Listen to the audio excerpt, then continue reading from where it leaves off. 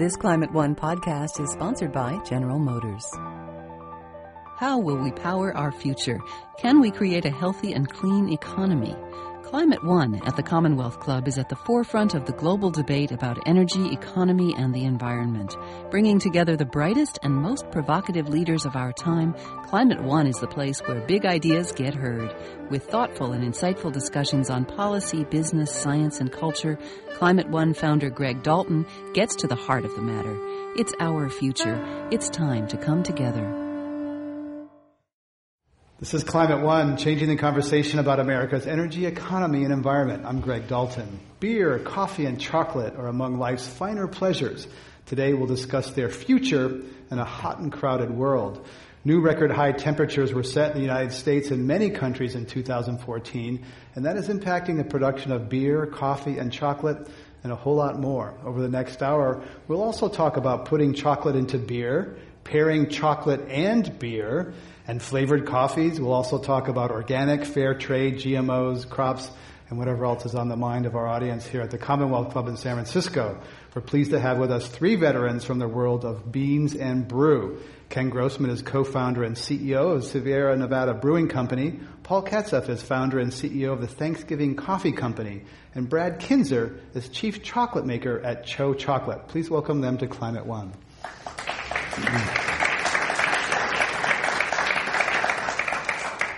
Brad Kinzer, when you were going to college in Vermont, did you notice the impacts of climate change? You know, I did. Or at least I was told they were happening by people that were studying it. I studied in part dendrology, or the study of trees, and my dendrology professor used to always say, "Hey, guess what, guys? It's a great time to buy land in northern Canada." And this was 20 years ago? This was, about 20 years ago now. And so that I never quite knew what that meant. I thought he was being a little dramatic, but then more and more as I sort of studied the natural environment of Vermont and saw how the seasons were changing and how they were never quite the same year after year. And it's definitely something that was happening. Yeah, and maple syrup, the freeze and thaw cycles, the insect infestation, those sorts of things. Ken Grossman, you're an outdoorsman, avid outdoorsman. When did you first notice the impacts of climate change in your outdoor activities? Well, I think being close to the Sierras, we saw a lack of snowpack starting to happen on a more regular basis, and obviously we're suffering from that currently at a pretty drastic level. So. The mountains didn't have as much snow as I remember right when I first moved to Chico, and they really haven't since.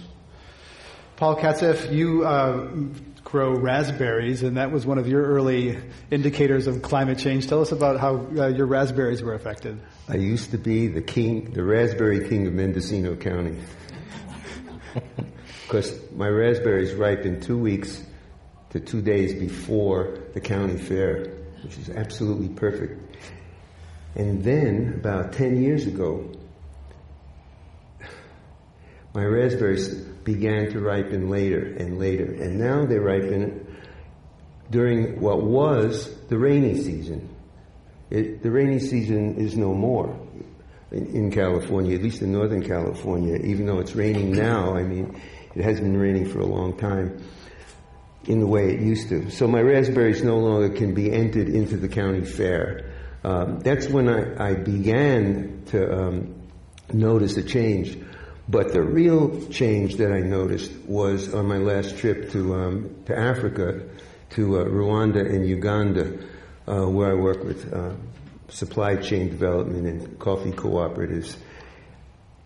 I've made about 100 trips to exotic, hot countries.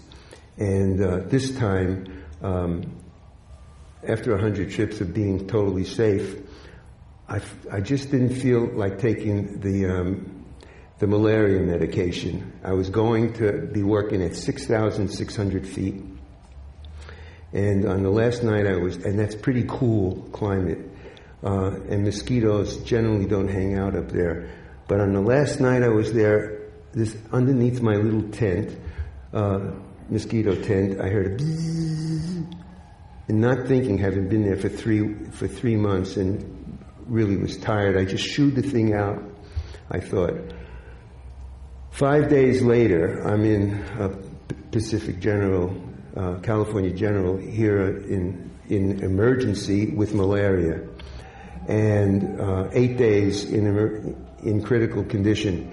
So climate change really almost killed me. So the raspberries were small compared to the experience I had, a new experience in coffee growing countries, and it has some implications that we can talk about. Malaria used to be a leading cause of death in California, and I've interviewed people here at Climate One who say malaria may come back to California, other parts of the United States where it's been long gone. But we're here to talk about chocolate and happy things. So let's talk about chocolate in beer and pairings, etc. Ken Grossman, have you used chocolate in Sierra Nevada beer? We have. We've got a small experimental brewery, and we've done a number of beers with cocoa nibs and other types of chocolate. Goes really well with the roasty flavors of darker beers. So we've done quite a few. We've actually done a coffee beer that was light in color, was not dark, with natural coffee extract. So how's that work? You get a little buzz, it keeps you up. I mean, I'm trying to think about all those. That's part of the appeal, I guess, a little jolt plus a little... Actually, the caffeine levels, I think, are closer to a decaf coffee than an espresso. But, the coffee aroma works really well with a lot of beer styles. Paul Katzeff, coffee and beer, does that go together for you? No. You've never made coffee with beer in it? No, not that. That's the reverse. Yeah. I'm more of a purist when it comes to beer. I love my beer, and I love my coffee, and I love my chocolate. And all these flavor additives is like an indication of America. You know, it's like, aren't we satisfied with the pure, beautiful things that we were once satisfied with? Why do we need pumpkin spice coffee? And why do we need, it's true. What? And America is... What? I agree with that. I'm not a purist in most things, but when it comes to these beautiful products that are crafted in a way to bring out the nuances of terroir, of the country of origin, of the altitude, of the variety, why do we want to abuse that by changing it, by taking away the character of the people and the land? And I don't know about brewmasters, but as a roast master, I feel like I have an obligation to the place and the people. And to not, and that's, I hate to sound critical of you in your in your blending of these, but I'm not, I wouldn't drink that beer. I like a beer now is like food. It's like rich and deep. Mm-hmm. And most of what we produce is using water, hops, malt, and yeast, and not using coffee or chocolate. But for us to be able to expand an experiment, I think it adds a sense of creativity to the brewers. And these are interesting beverages, not necessarily traditional beers, but those combinations can work well together. And I don't know if I brought one, but if I have one, if I don't have one, I'll send you one. I probably would like it, but I wouldn't recommend it. Yeah. So, Ken Grossman, it sounds like you're running a small business, known for innovation, trying new things, and maybe there's a fine line. One person's gimmick is one person's experiment. Certainly. I think for us, though, and what craft brewing has done to the whole U.S. beer scene has been, nothing short of amazing. And America 35 years ago was not known for brewing remarkable beers, and we would have visitors from Europe come over and sort of, laugh at the light lager styles that were about the only available. And today, those same countries, Germany and England, are looking to the U.S. for inspiration about making great beers and really driving a sort of a new consumer to appreciate what beer can be. Brad Kinser, I looked up a little bit on the internet, so it must be true here, about pairing of stouts and porters with dark chocolate. So let's have your view on pairing beer and chocolate as a chocolate maker. Well, I definitely, Paul, I definitely appreciate your purist perspective, but I definitely I'm definitely an experimenter at heart. My wife can tell you that, and I'd say 1 out of 4 dishes she really loves, but that I make. But pairing of beer and chocolate is just some pairings just simply don't work. But when you find when you really look deep into the process of how beer is made and how chocolate is made, there's actually a lot of similarities, and there's a lot of synergistic flavors that are there. So a lot of the same flavor compounds that are found in beer are also found in chocolate, and then there's also sort of complementary flavors as well. So when you find that right pairing, it can be kind of another level kind of experience. So. What's a favorite chocolate of yours other than Cho, the one in your company? What favorite chocolate do you have? There's so many great chocolate makers out there. There's a lot of chocolate makers that I don't really love, but there's Hershey's, for example. Well, I can eat a Hershey bar any day when it comes down to it. But I think that's sort of taking off my purist hat. But there's if I was to really look at the purist kind of thing, I would say there's a great company in Italy called Amadei that just is really as pure as you can get. They look at finding the best cocoa beans in the world and making them into just a phenomenal chocolate. It's sort of difficult to find and it's very expensive, but they do a great job. Definitely a lot of respect for them. But then I can also have a Hershey bar. Sort of appreciate that. Takes you straight back to childhood. So there's something to be said about that. Paul Katzef, a coffee that you appreciate other than Thanksgiving? I had a cup of Farmer Brothers coffee the other day in a cafe. Farmer Brothers is the Hershey bar of old cafes, or cafes run in an older style, and they asked me if I wanted a French roast in the cafe or do I want regular. So I picked regular. I don't like burnt coffee, and I was amazed at what I knew about that coffee from just tasting it. I knew the people, I knew the place, I knew the variety. There was a wonder in the cup for me. There's a lot of ways to enjoy coffee. I mean, if you know a lot, then you can bring that to your taste buds. You can bring the people to your taste buds. You can bring the whole experience. So these guys know their stuff. I know it. They bring a whole lot more than flavor to their experience of tasting their products and other products. So, do I have a favorite? They're all my favorites, all of them, even the bad coffees, because I know, I can tell what country the coffee came from. I can tell what altitude it's from. I can imagine, and it brings a new dimension to the taste, to the tasting experience. It's not all about flavor when you get to a certain point. Ken Grossman, Six Point Brewery has something called a global warmer. Have you tasted that one? I have not. Okay. Any other favorites? We're going to get back to climate change here, but any other favorite beers other than what come out of Sierra Nevada? Today there's 2 new breweries opening every single day, and I travel around quite a bit, and there's some great beers out there. We're good friends with the folks up at Russian River, and they do a great job. And we've got friends in the brewing industry all across the country, and I'm not going to single too many of them out, but there's really a lot of fun beers to enjoy today. It's like asking your favorite child, I understand. So tell us the story, the Sierra Nevada story. You've been sustainably oriented really from the beginning. Some of the first beers you made were in returnable bottles, and so fuel cells, solar cells. Tell us the sustainability story of Sierra Nevada. Well, I mean, initially it was out of necessity. We didn't have any money, so we pretty much built everything from old dairy equipment, and I built the kettle and the mash tun and lauter tun and all that stuff early on to get started. There was no suppliers back when I started in the late 70s. Today you can buy brewing equipment from dozens of vendors across the country, but back then it was really, you had to figure it out, you had to build it yourself. So we were sustainable out of necessity, and then as we've grown, we've invested resources to try to do as good of a job as we can to manage our resources and our inputs. So we were an early adopter of fuel cell power. Nearly 10 years ago, we put in a megawatt fuel cell plant, one of the largest in the country. We've got more than 10,000 solar panels on the facility.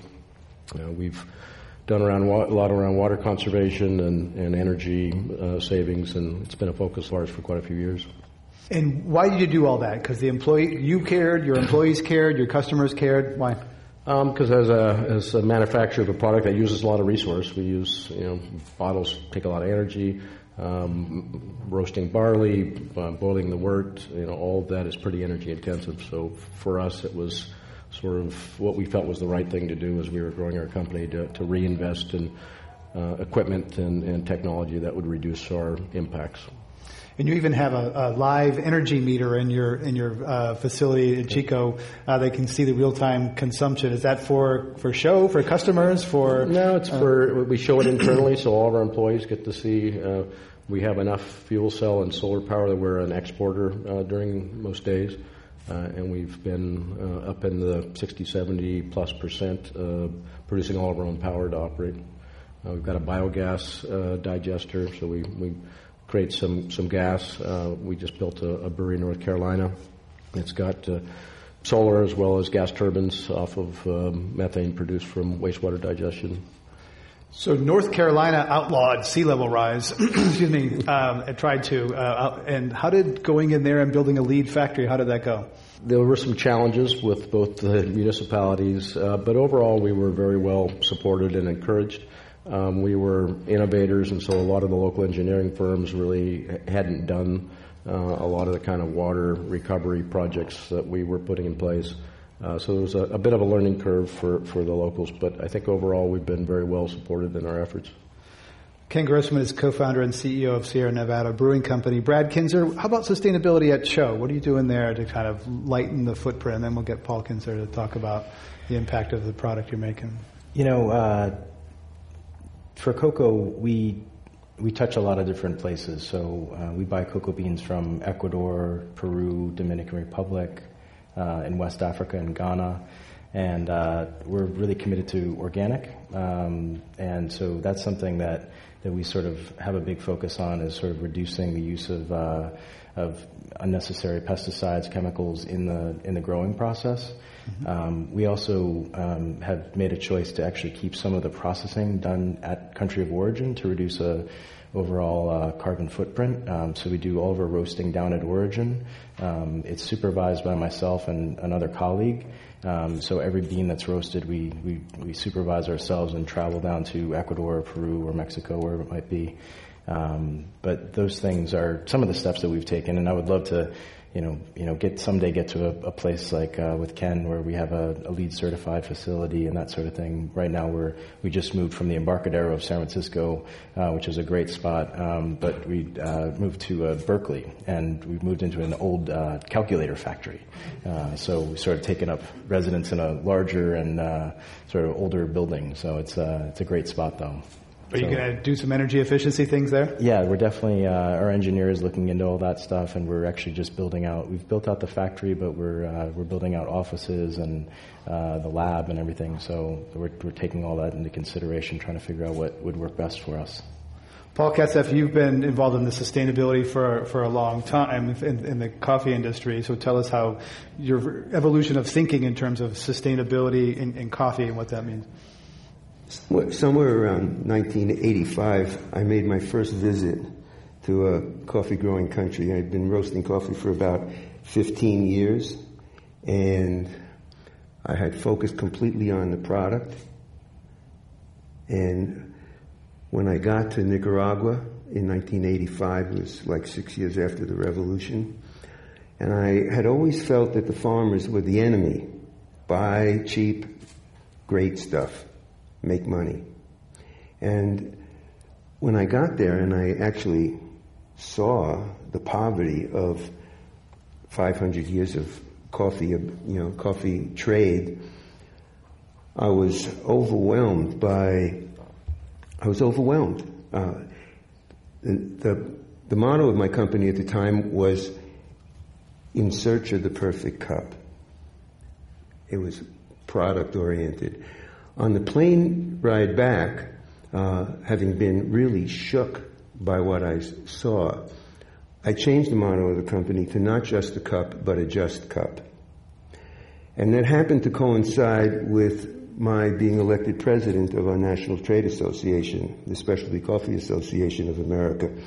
So I had a bully pulpit to express my new vision of switching to people instead of product. And I have a master's degree in social work, and I practiced in the 60s for a decade. And then I I was a hippie, and I traveled across the country with a wood-burning stove and a water bed, and was making candles and stringing beads like everybody else. Maybe some people were working with leather and making Birkenstocks or sandals or whatever. Actually, the young people in Nicaragua who were going down there to help the revolution were called Sandinistas. They weren't Sandinistas, they were Sandinistas. And so when I came back, I had a whole new perspective, and I was president of the largest coffee trade association in the world at the time. And I used Thanksgiving Coffee Company and the Specialty Coffee Association position that I had to create a power base to express new ideas. And while I was president, I created the Environment Committee of the Specialty Coffee Association, because at that time, the environment was in trouble, but not in the same way we think about today. Sustainability was a slow process of divining for the coffee industry. First, it was the environment, save the environment. The trees were coming down to grow coffee in the sun. This was not good for birds, migratory songbirds. It wasn't good for monkeys. It wasn't good for anacrids, spiders. It wasn't good for anything.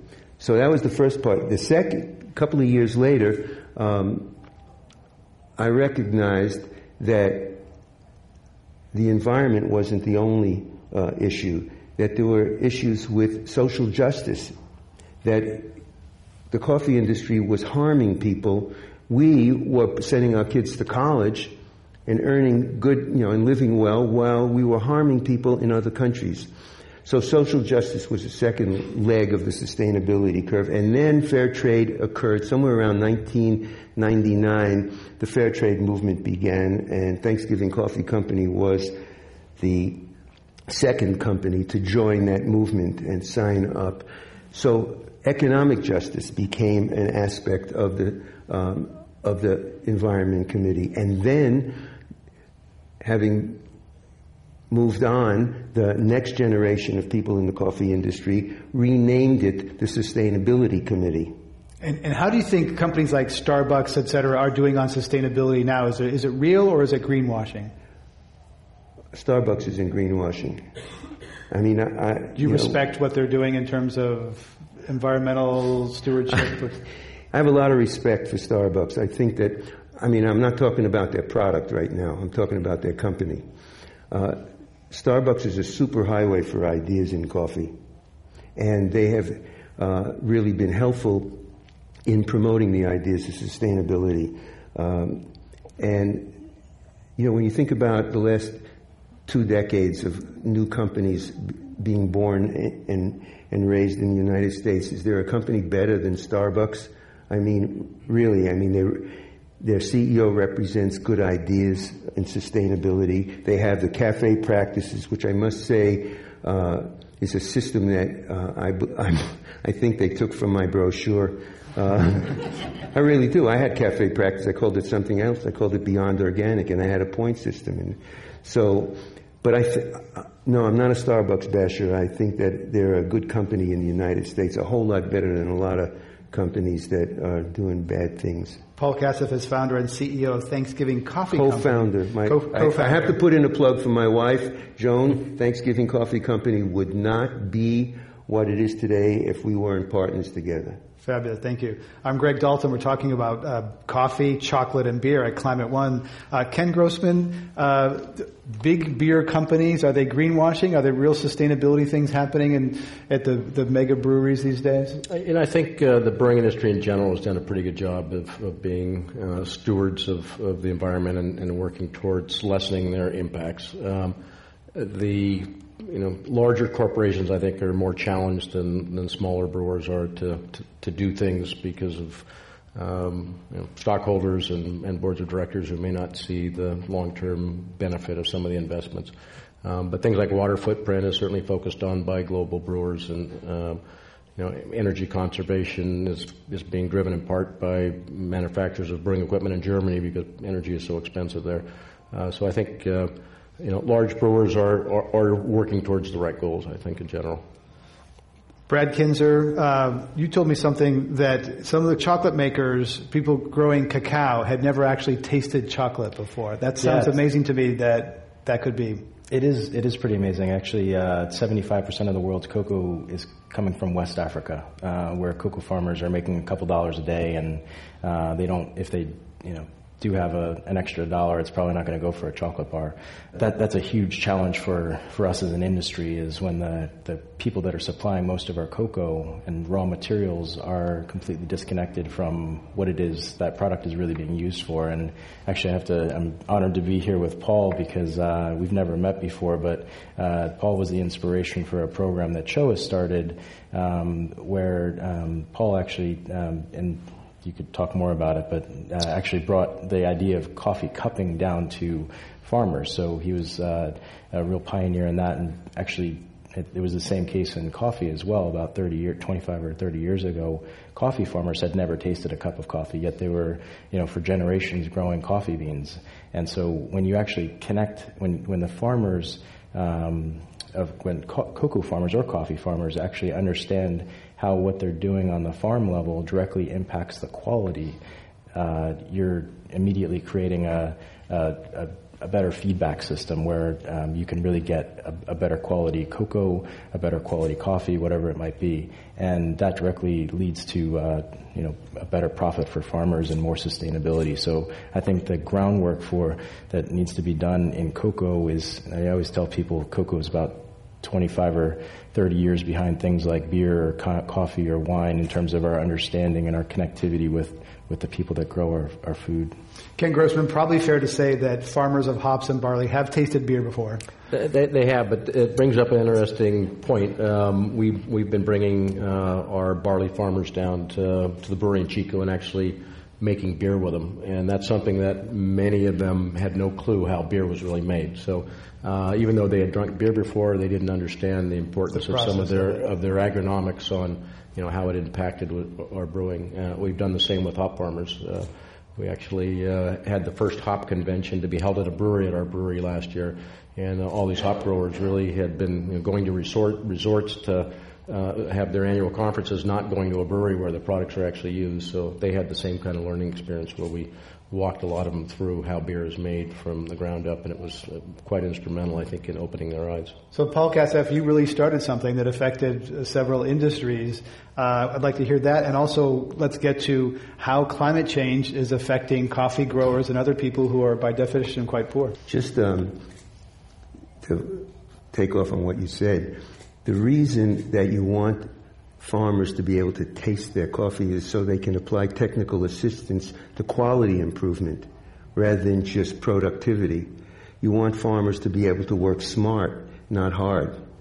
And I believe that quality of coffee and quality of life go hand in hand. You don't have to be a starving artist to produce great art, and you don't have to be a starving farmer to produce great coffee. Actually, it's better if you're not starving. So the concept of quality improvement is also the concept of value improvement. And one of the things so that was just to define a little bit what you were talking about. The way it happened was I was giving a speech in Nicaragua at the first organic coffee conference, and I asked people in the audience if they had ever tasted their coffee, and nobody had.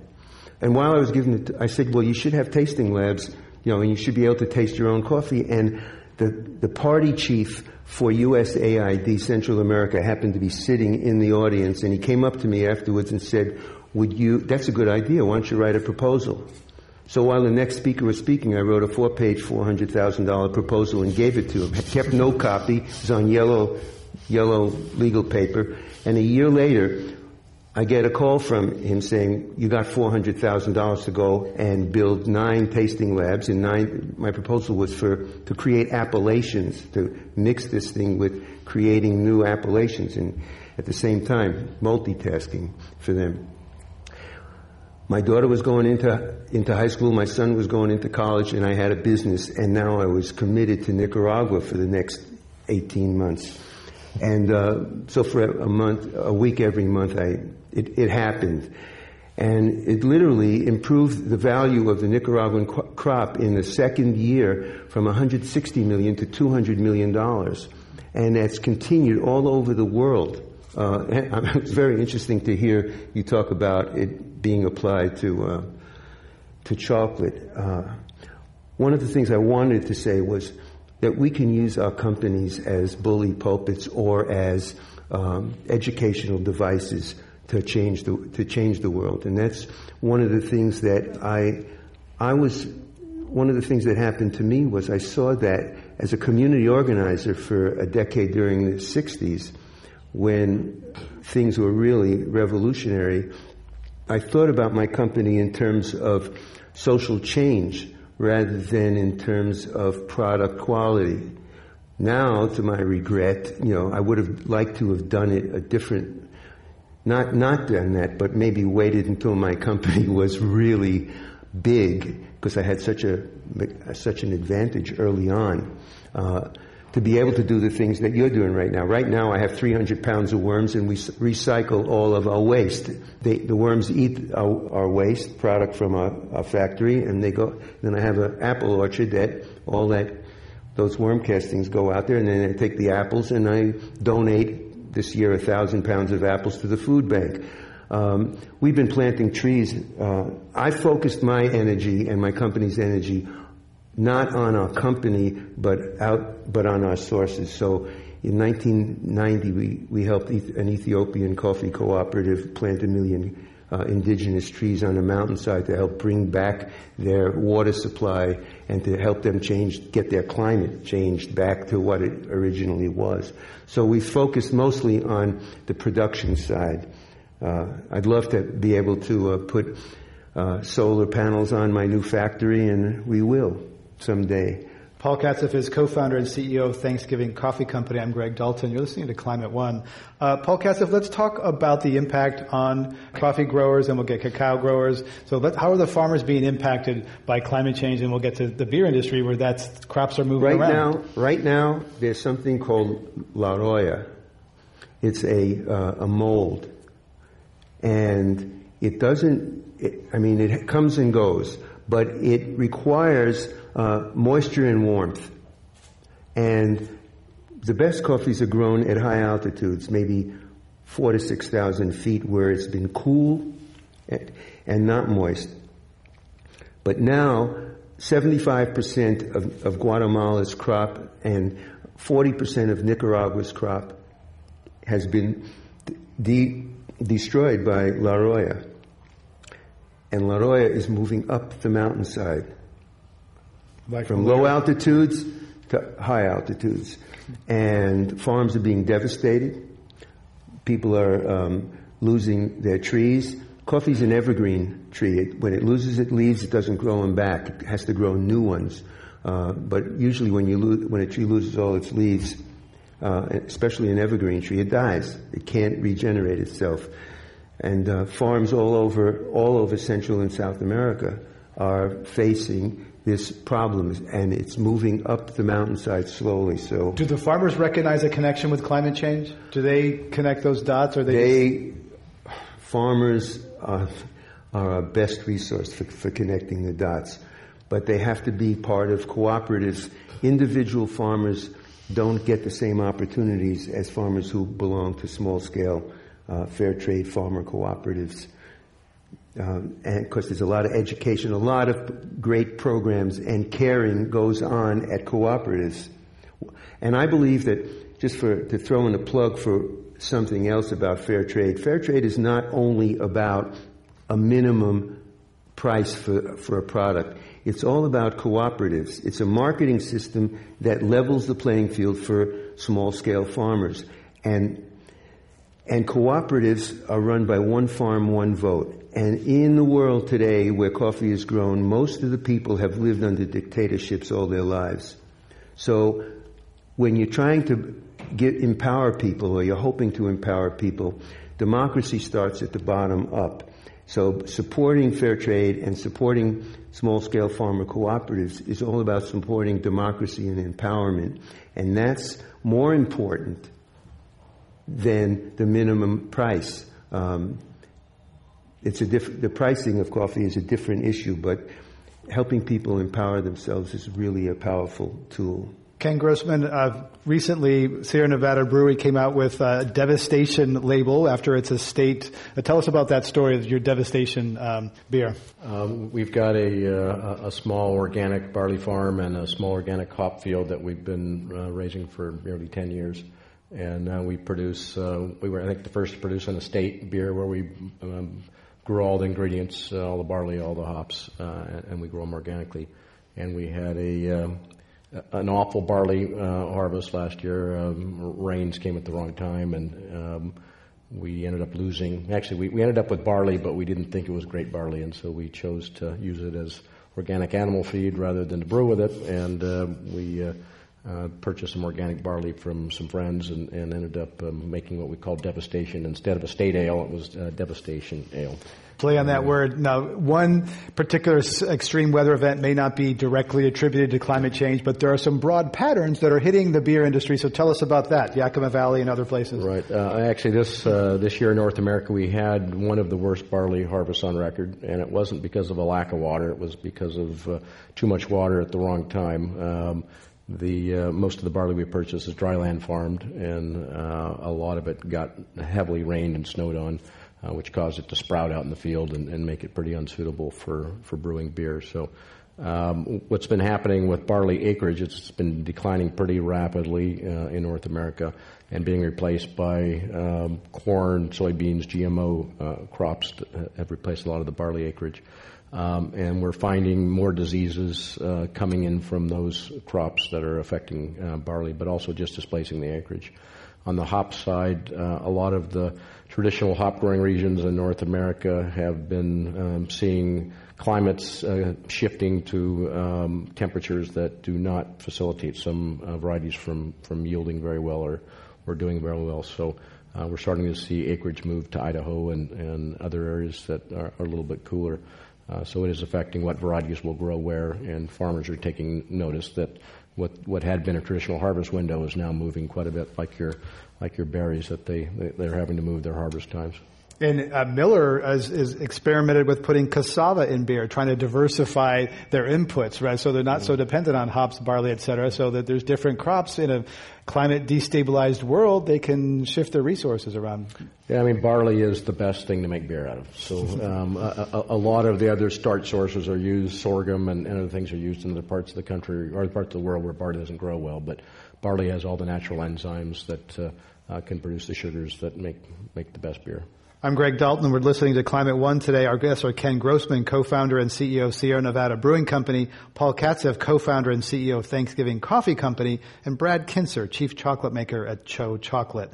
Free podcasts of this and other Climate One programs are available in the iTunes store. Let's talk about solutions. What are industries doing to address? We've heard about the impacts on chocolate, beer, coffee. The sporting goods industry, the outdoor industry, the ski industries have come together and said, climate's affecting our business. We need to do something about it. Paul Katzeff, is coffee doing that?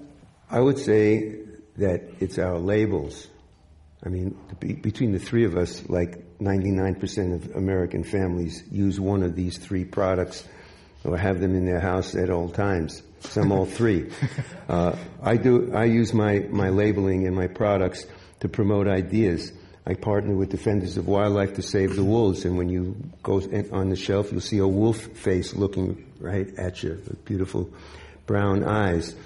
And we partner with Diane Fossey Gorilla Fund International, and you can see a beautiful picture of a gorilla, which I took that picture, got that close. And with the American Birding Association, we're promoting ideas through our back label and our front label. I mean, that's one thing that we can do. We have an audience of America, and we should talk to them through our products. Like you may talk about using Devastation. I'm thinking right now that the next product I want to put out is Free American Political Prisoners. So, although I got a lot of people arguing in my company against being the bullseye, but I think we have to promote ideas with our labels, not just our product. Once we reach a certain point where our brand is respected for its authenticity and character, we have to use that in some way to educate the rest of America about the things that we know. Okay, so is Cho Chocolate is it a product company or is there a social change element to Cho Chocolate? I think Cho was really started with the idea of taking chocolate, which we all sort of know and love and have been familiar with since we were young, at least in the U.S. and Europe and sort of thing, but and sort of just applying innovation to everything we do, and making just a phenomenal quality, and then also trying to make some changes in the world that we really think are important. And so, climate change is sort of part of that. But as a chocolate maker, my greatest challenge is the huge geographic, cultural, and socioeconomic gap that exists between myself here in the Bay Area and the farmers that are growing my product. And so, setting up, little laboratories where the farmers can actually understand how what they're doing is going to impact their final price point. We train them in sensory analysis. We've set up 10 labs, and to answer one of the questions about climate change, in West Africa in particular, one of the things that we're seeing is that it looks like the dry season for cocoa in a lot of these regions is just going to become more severe, and so that's really puts cocoa, the plant, at risk. And so one of the answers to that is finding new varietals that will actually be less susceptible to drought. And but from Cho's perspective, we want to make a great quality product, and so a lot of times these varietals that are planted, they oftentimes don't taste great. And so one of the things that we're doing is trying to keep flavor in mind. And so we set up a laboratory at the Cocoa Research Institute in Ghana at their breeding laboratory, where they can actually look at all these different varietals that they're potentially planting and monitoring for drought resistance or disease resistance, and making sure that they taste great as well. Can GMOs help with drought resistance and other things? Let's get to you quickly, Brad Kinzer. I'm sure they could. There's not a lot of GMO work that's been done in cocoa. GMO coffee, Paul Katzeff? The specialty coffee industry is opposed to GMOing coffee. I mean, we're even opposed. I'm not speaking for the Specialty Coffee Association, but I'm speaking for the power behind it, or the power in front of it. Even using GMO to make decaf coffee, to make trees grow without caffeine, is something we're opposed to. There's 800 chemical compounds in a cup of coffee, and 1,600 in the raw product. What are we going to eliminate next? And we're opposed to it. The industry is opposed to it because the coffee industry is composed mostly of small family businesses with a lot of education. A high level of education in the people who are running it, and these people, these businesses and these families are opposed to GMOs, as I think most of America might be anyway. Ken Grossman, GMO, probably not among craft beer breweries, probably more in some of the large industrial breweries. Yeah, at this point, there's no GMO barley or hops. There has been a fairly large opposition, I think, from the small brewers about the GMOing of barley. It's probably such a minor crop now that there's not a lot of interest in pushing that agenda. I think wheat would probably be the next one that's going to come under pressure.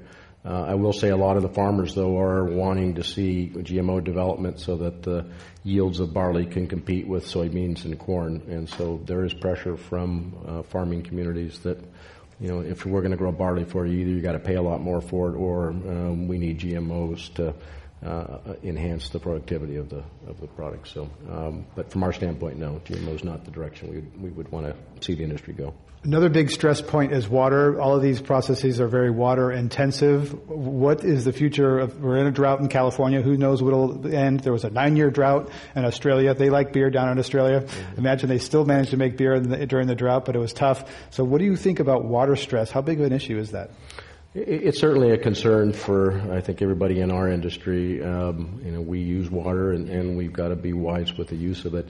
I was at a conference a couple weeks ago, and I think one of the senior policy people for the state on the water side had done a study on craft brewers and how much water they use, and made a comparison that all the craft brewers in California use equivalent of about 650-acre almond farms worth of water a year. So almonds are important. I love to eat them, but the beer's important too. And for us, they go well together. Actually, salty especially. I mean, for us, I think we need to be good stewards, but our water use is, in perspective, is not that significant compared to a lot of other agriculture in the state.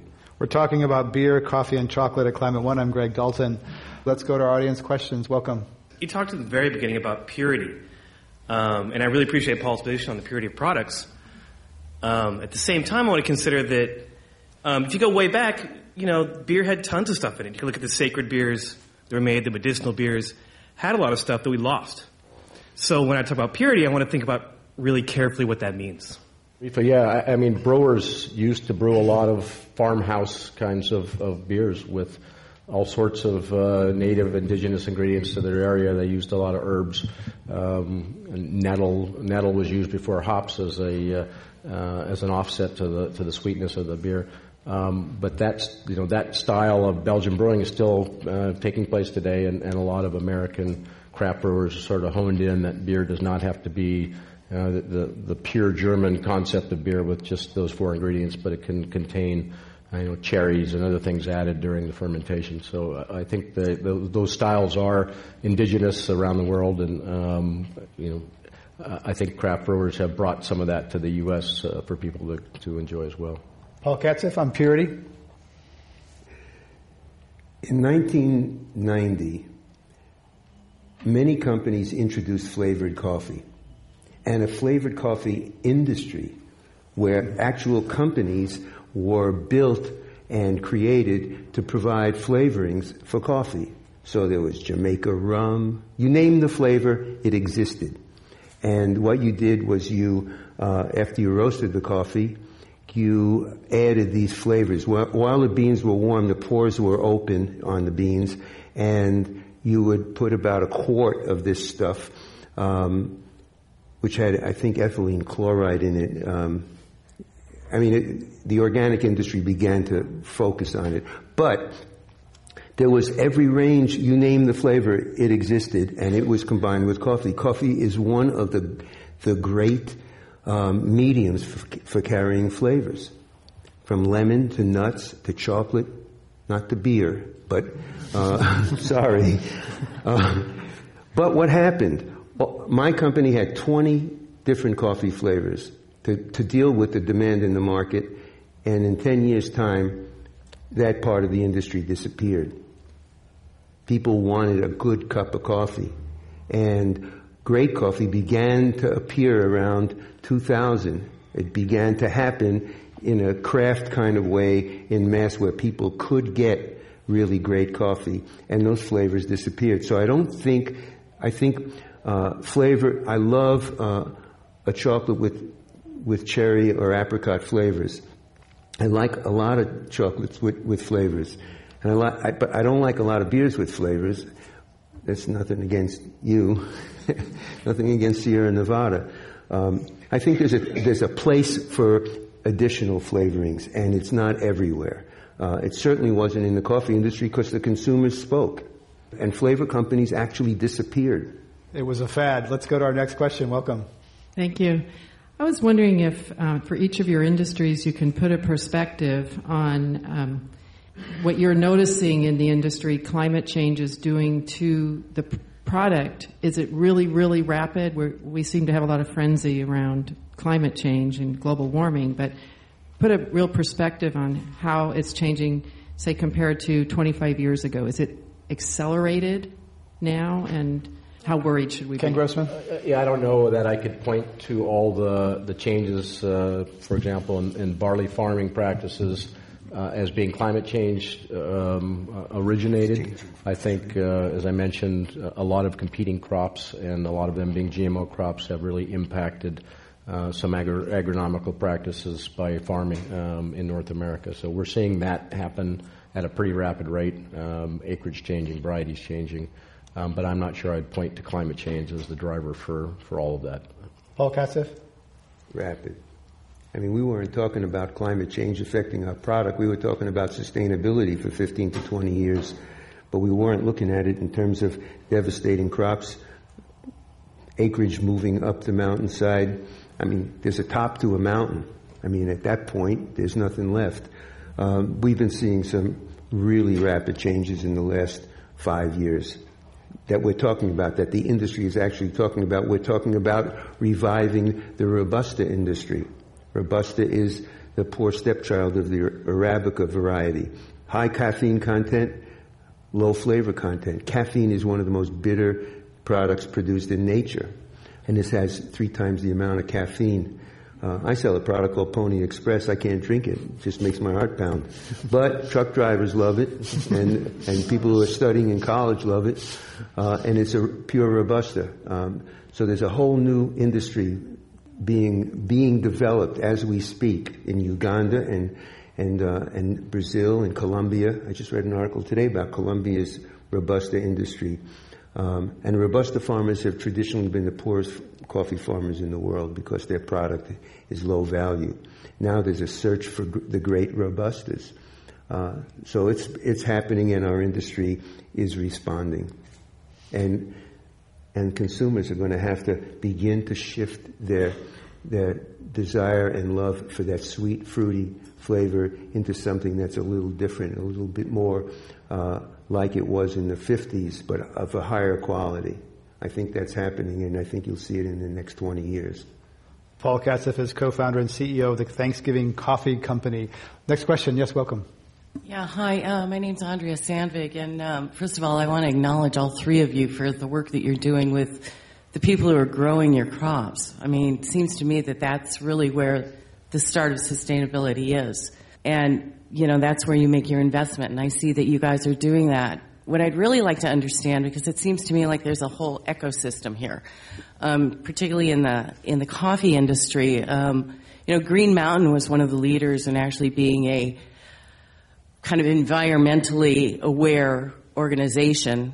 Keurig has come on. They're driving full steam ahead for these single-serve coffee options, and there's huge money behind that. And while they say that they are recyclable, and they probably are, people are not going to be going and recycling those things. They're getting thrown out, and it seems to me that there is a illogical connection going on. Paul Katzif? That's a bummer, isn't it? But it's the consumer who's driving this. You make an invention. It's simple. You're paying 70 cents a cup instead of 25 cents a cup. You're paying 3 times the amount of money. You're making a mess, and you're doing it. Why do it? It's driven by demand, but the supply side invented it. It wasn't invented by a consumer. It was invented by a company. So how do you deal with this? I don't know how you deal with it. I'm considering doing single serve, but I'm not considering doing it without considering the recyclability of the little device. They don't have to be thrown out. There's like a whole industry being developed right now about recycled little cups that go into that machine. My company now sells one that you can just fill with your own coffee and put it in the machine, and you can use it over and over again. But consumers are demanding this simple... Look, office coffee, you know, how bad is office coffee? Now all of a sudden, office coffee has a new methodology. And the coffee does taste better than the swill that was being brewed by one of the office managers who didn't care about whatever. We're talking about coffee, beer, and chocolate at Climate One. Let's have our last question. All right. I want to look a little forward. And like I said, I really appreciate a lot of stuff that Paul said. As you went through your discoveries and you looked at, first, well, people care was kind of important. And then you looked at, the coffee plants and the destruction of the earth that occurred because of growing them, and talking about the earth care.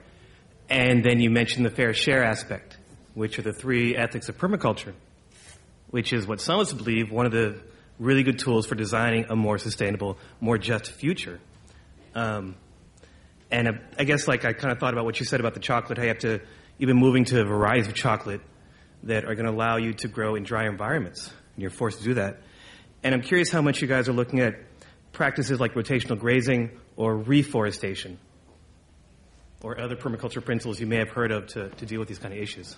Brad Kinzer, help healing the land? You know, permaculture is a really, to me, it's just great stuff. It's innovation, and I think it's innovation that is cost effective, and it's focused on individual cases, and that's what's critical for sustainability. Is for each farmer, every farmer in the world of cocoa is going to have their own interesting situation going on, and some might be faced with drought, some might be faced with diseases, and they need to find their own unique system to make that work. And I think permaculture certainly can play a role in that. And, you know, not just permaculture, but also just technical assistance, helping them understand how to identify diseases. A lot of cocoa farmers, they might not even know what certain diseases are.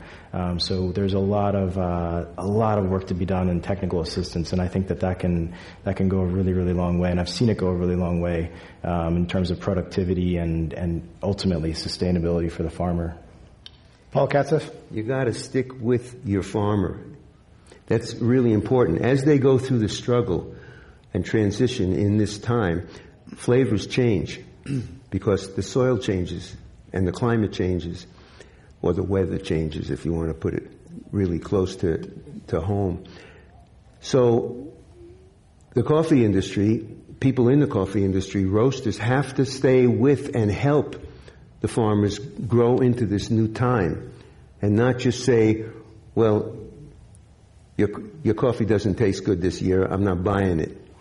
Because if you have any caring about that farm family, you have to go through that process with them. In the long run, you secure your supply for the long run because you care about them. And so there's two parts of the coffee industry. There's the non-caring part and there's the caring part. The specialty coffee industry is the caring part. The multinational corporations, including Green Mountain and Starbucks, care a little bit less because they got shareholders and they got to make their share profit. They have to reach their goals, and they have to make more compromises. However, they have also supply problems, and those supply problems require them to be loyal as well. So they have this kind of yin-yang, this balance that they have to live by. But the most important thing about developing supply chain and caring about the farmer in the long run, and working through the flavor changes as they are created and helping them and buying their product. That's the important thing as things change.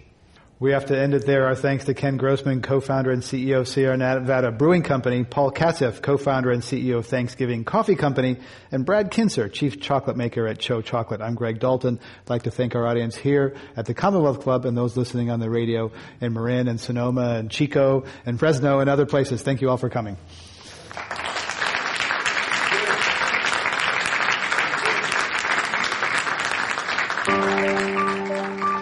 Climate One is the sustainability initiative at the Commonwealth Club of California, a nonprofit and nonpartisan organization. I'm Greg Dalton, the executive producer and host. Our producer is Jane Ann Chen. Alyssa Kerr is the assistant producer. The audio engineer is Andre Hurd, and editor is Annie Chelsea. The Commonwealth Club CEO is Dr. Gloria Duffy. This is Climate One, a conversation about powering America's future.